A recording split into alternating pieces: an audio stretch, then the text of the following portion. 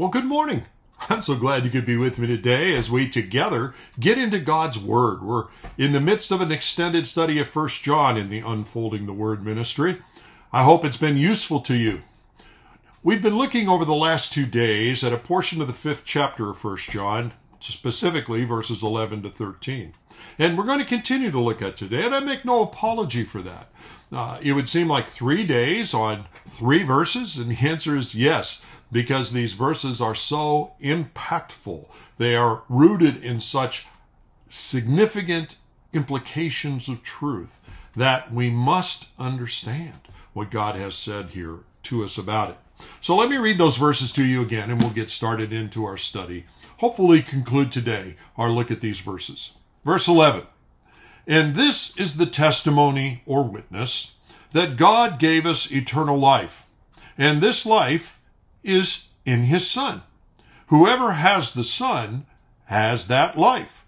Whoever does not have the Son of God does not have that life. I write these things to you who believe in the name of the Son of God, that you may know that you have eternal life." We're talking about the promise of eternal life. Not just the promise of unending existence. All have that. The issue is, where will we be in an unending sort of way? When our physical life ends, we don't cease to exist, brothers and sisters. So where do we go? What happens to us? All of us face accountability before God. Those who know Jesus Christ as Savior pass out of this world into continuing, satisfying relationship with the Father. Those who do not turn to Christ in this world, when they die, they continue to have a conscious existence, aware of separation from God and all that God can offer. God's great promise to us in the gospel is that we can have unending, good, satisfied, accepted relationship with God because of Jesus Christ. Our life can be full, purposeful, satisfying. We can live in a way we were created by God to live, which is in vital relationship with Him, our Creator. He is God. We are His creation. And in Jesus Christ, as His creation, we've also become His children, adopted into His very family. He makes this promise of eternal life to those that turn to Jesus Christ. And brothers and sisters, as we saw, a promise of eternal life is only significant to those who think they're dying or know they're dying. And much of the world keeps pushing that reality out of their minds. But the truth of the matter is, we are dying apart from the Lord Jesus Christ. And we will end up separated from God with no way to account for our sin apart from what Christ has done for us. The challenge is respond to Him and follow Him. The promise of eternal life, as we saw in these verses, is found only in the Son of God, the Lord Jesus Christ. Those who have Him have life. Those who do not have Him do not have life. It's a simple equation. Disastrous, sobering, but simple. Do you know Christ or don't you? He said, "I am the way, the truth, and the life. No man comes to the Father but by me." Is He your way, truth, and life? Have you come to the Father through Him? If you haven't, then you haven't come to the Father. And you have no solution for the sin for which He is holding you accountable as a righteous, holy, and just God. God says to us, and we finished with this yesterday, we can know, you and I as children of God, as believers in the Lord Jesus Christ, can know that we have eternal life right now, and it will continue on forever.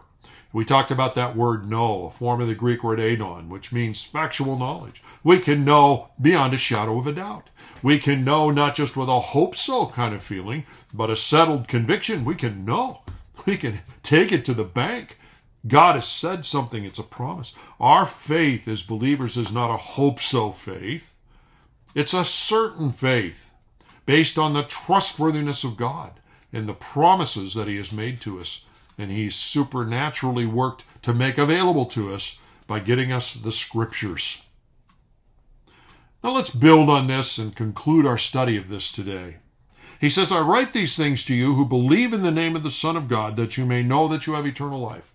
So the question is, what does it mean to be believing in the name of the Son of God? Because everything seems to rise and fall on that reality. It rises and falls on the very Son of God, the Lord Jesus Christ. It rises and falls on whether we're believing in that one. So what is this all about? What is this word believe?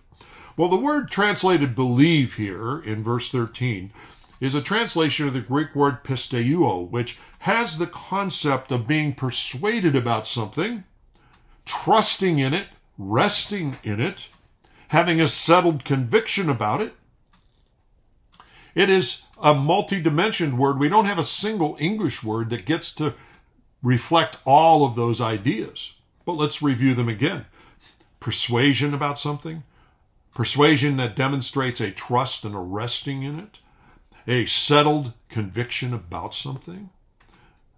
So my question to you this day, in light of that, and understanding that believing in the name of the Son of God seems to certainly be the conditional clause here,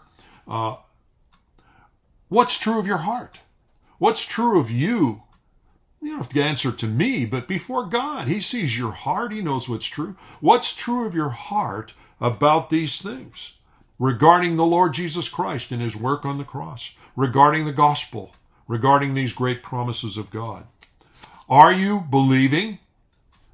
And let's take it apart even further. Let's unfold it more. This idea of believing means, first of all, are you persuaded inside that Jesus is who he said he is and was? Do you really accept that he was the very Son of God, the Word made flesh to dwell among us? Remember, that theme has come up multiple times here in 1 John. The book itself began with an affirmation of the fact that the Word was made flesh and dwelt among us. So are you persuaded at the deepest level of yourself that Jesus is who he said he was? The very Son of God, the Word made flesh to dwell among us. Are you persuaded about that? Are you trusting? Remember, because that's part of this idea of pisteuo too. Are you trusting, resting in what he did for you at the cross? He said he went to the cross to die for your sins. Are you accepting that? Are you resting in it? Not just are you intellectually affirming it, but are you resting in it? You know, that issue of resting in. You know, you can look at a chair and think, well, I think that would hold my weight, but unless you sit on it, it's just so much head knowledge. Are you sitting on the gospel? Have you decided to rest your eternity in the truthfulness of it? So that from that moment onward, you're trusting in what Jesus did instead of trusting in what you've done? Are you believing in the name of the Son of God? Are you settled in? Remember, we talked about that. Persuaded about, resting or trusting in, settled conviction about. Are you settled in the conviction about the promise of the truth of the gospel?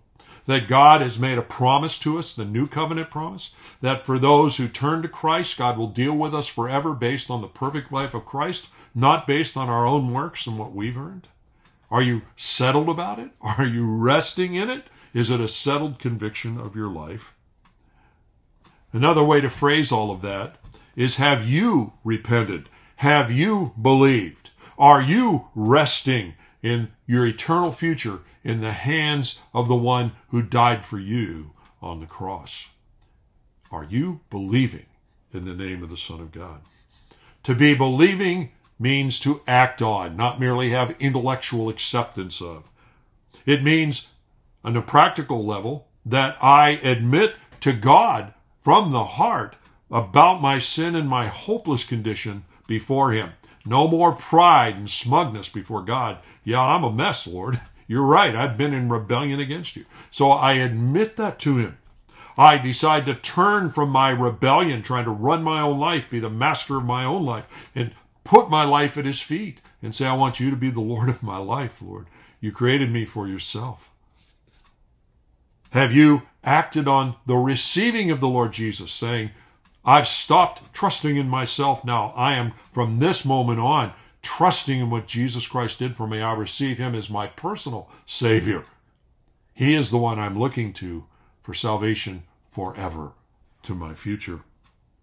And if your answer is yes to those kinds of questions, then you, in fact, are believing in the name of the Son of God.